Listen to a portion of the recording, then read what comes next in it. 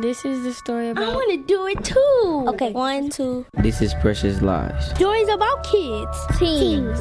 Guns. And how we end the violence. Bye-bye. Because we are precious.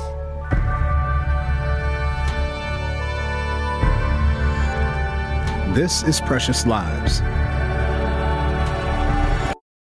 I'm James Causey. On June 11th, 1994, Garland Hampton woke up around 10:30 a.m. He poured himself a bowl of Cheerios and milk, sprinkled sugar on top. Garland went about his day. He took a shower, bought some potato chips. He smoked a little marijuana before heading to a friend's birthday party. That evening, Garland's life would change. He got into a fight with a fellow gang member. Garland pointed a 9mm pistol at Donnell Storks and shot him in the left side of the head. Both boys were 15 years old. Garland was arrested on homicide charges the next day. He wrote in a police report, "I feel very sorry about what happened." Signed, Garland Hampton. Garland is 37 now. He's an inmate at Oak Hill Correctional Institute, just outside of Madison. He's still sorry, and he's striving for redemption. I hate I had to come to prison for the cause of it took someone else to lose their life for me to come to prison and get the help that I got. But I am very, very thankful and proud of the person that I am now. And I've come a long way. Garland was just a boy when he took Donnell's life. As a man, Garland could recognize the fear and anger that drove him to that point. He's now eager to share his story, his traumas, and his triumphs in an effort to help Milwaukee break its cycle of violence.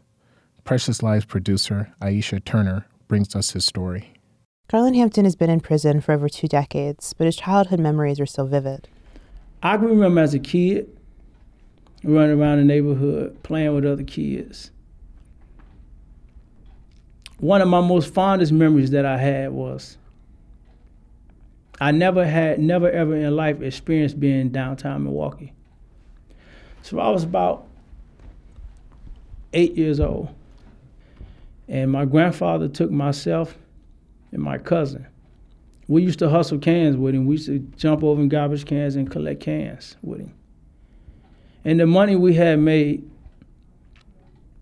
he said, "I want to take y'all somewhere." And we just explored downtown Milwaukee. Went in the Grand Avenue Mall. I remember my toy that he bought me was a Voltron toy set. My cousin bought a Thundercat toy set. We was real happy, It was like, wow, Granddad did this for us. But he, pointed buildings out to us and took us to the Mecca Arena.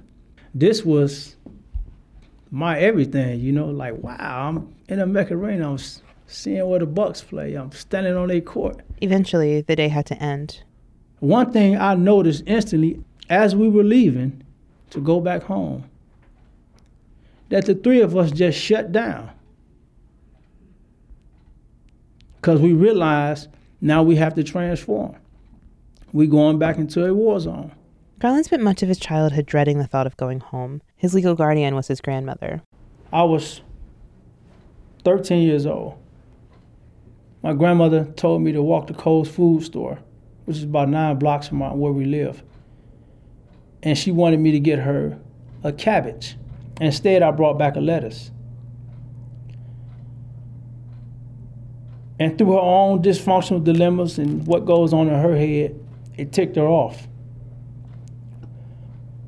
She cursed me, told me I was a worthless piece of shit, and walked off. And when she walked off, I knew where it was headed next. She came out of her room with a sawed-off shotgun and told me she would blow my head off. Now, grandmama don't play. I've seen grandmama pull her gun and use her gun many times. All I could do was stand there and tremble like a leaf. But then she would later on tell me she loved me. So to me, what that meant was, if I didn't abuse you or cause you any kind of pain, I didn't love you. Violence was part of Garland's life from the start. I never knew who my father was because my mother was raped. and I was conceived through a rape. Garland's mother didn't teach him how to cook or to iron. The lessons he got from her are more chilling. When I saw my mother shoot and kill my sisters and father, it was literally right in front of me. That was the first time I witnessed somebody die. He was 9. Him and I was sitting up, we was watching a football game. I'll never forget it. This was his mother's boyfriend. It was the San Francisco 49ers and Cincinnati Bengals. His mother came home drunk. And she picked a fight with him. And he ran downstairs, went into the bathroom, and she tried to push the bathroom door open. And her stomach got caught between the door and the facing of the door. She was several months pregnant at the time. And she started crying, "Oh, mama, he jumping on me." So my grandmother heard it. My mother went and got my grandmother's gun, and she shot through the wall 3 times. And she shot him all 3 times. And she said, "Motherfucker, I'll kill you." And my grandmother came and grabbed the gun, and I was in shock. I couldn't believe what I just seen. And in my mind, I'm saying, those are holes in the wall.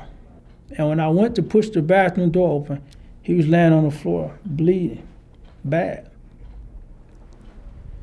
And he said, "Take care of your sisters for me." And went out. And that never, ever left me. The look in his eyes of a person taking their last breath, it never left my memory bank. Garland always stuck out in school. His clothes were dirty. He was always getting into fights. By middle school, he found acceptance in a gang.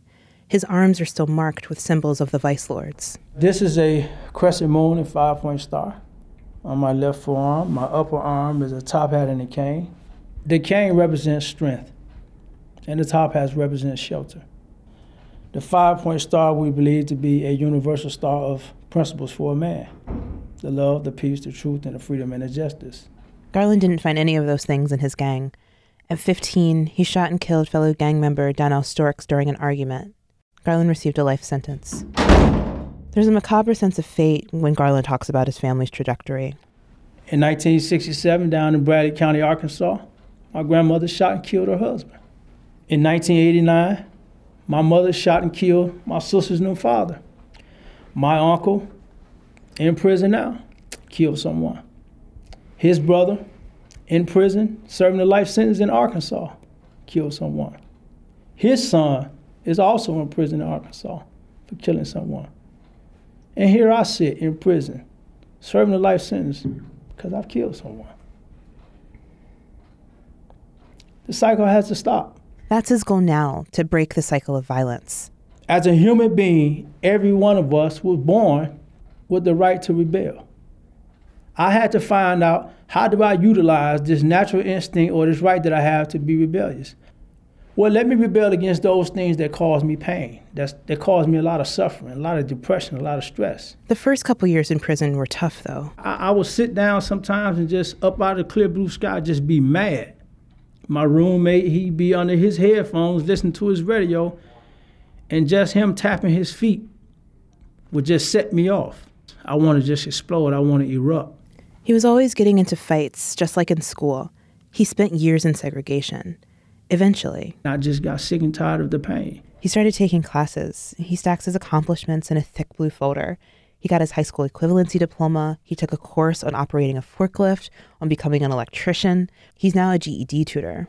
Teacher give guys their assignments, and then I'll sit next to them at a seat, pretty much monitor to make sure that they are doing it right. And if they need any help, I'm always there. His favorite subject to help with is math. It keeps me sharp, though, so that's why I like it. Garland's proudest of his emotional growth, though. He took the anger management class 3 times, and over the years, he disavowed his gang affiliation.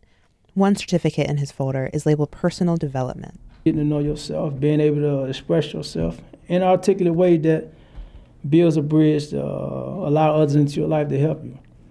And this one is wellness. How to rid yourself of depression and stress, all of that. He took the lessons to heart. In 2010, he went to see his social worker. And one day I just walked into her office and say, look, I need to talk to you. And she's like, well, make it quick. You know, I'm busy. I said, okay. And I paused. It took a minute. And I said, I got this demon that I've been dealing with for many, many years. He told her that he'd been raped repeatedly as a child by a cousin. I had to accept that that happened to me. Now, all the pain and grief and suffering that has caused me, I don't have to stay stuck in that. I don't have to be my own victim, my own victimizer. He wishes he'd released that burden, all of his burdens, earlier. And I realized that what I was doing, I was putting a blanket over my shame and humiliation. I just had a visit from my grade school teacher. And he always told me that he knew it was something that was going on at home, but he just didn't know what it was. And again, I couldn't open up to him about it because it was too shameful. I mean, how can you tell this person who you put on this, I'm a tough guy facade to, that, hey, I'm being raped, I'm being abused, I'm being beaten, you know, I'm being taken advantage of. That's not easy to do.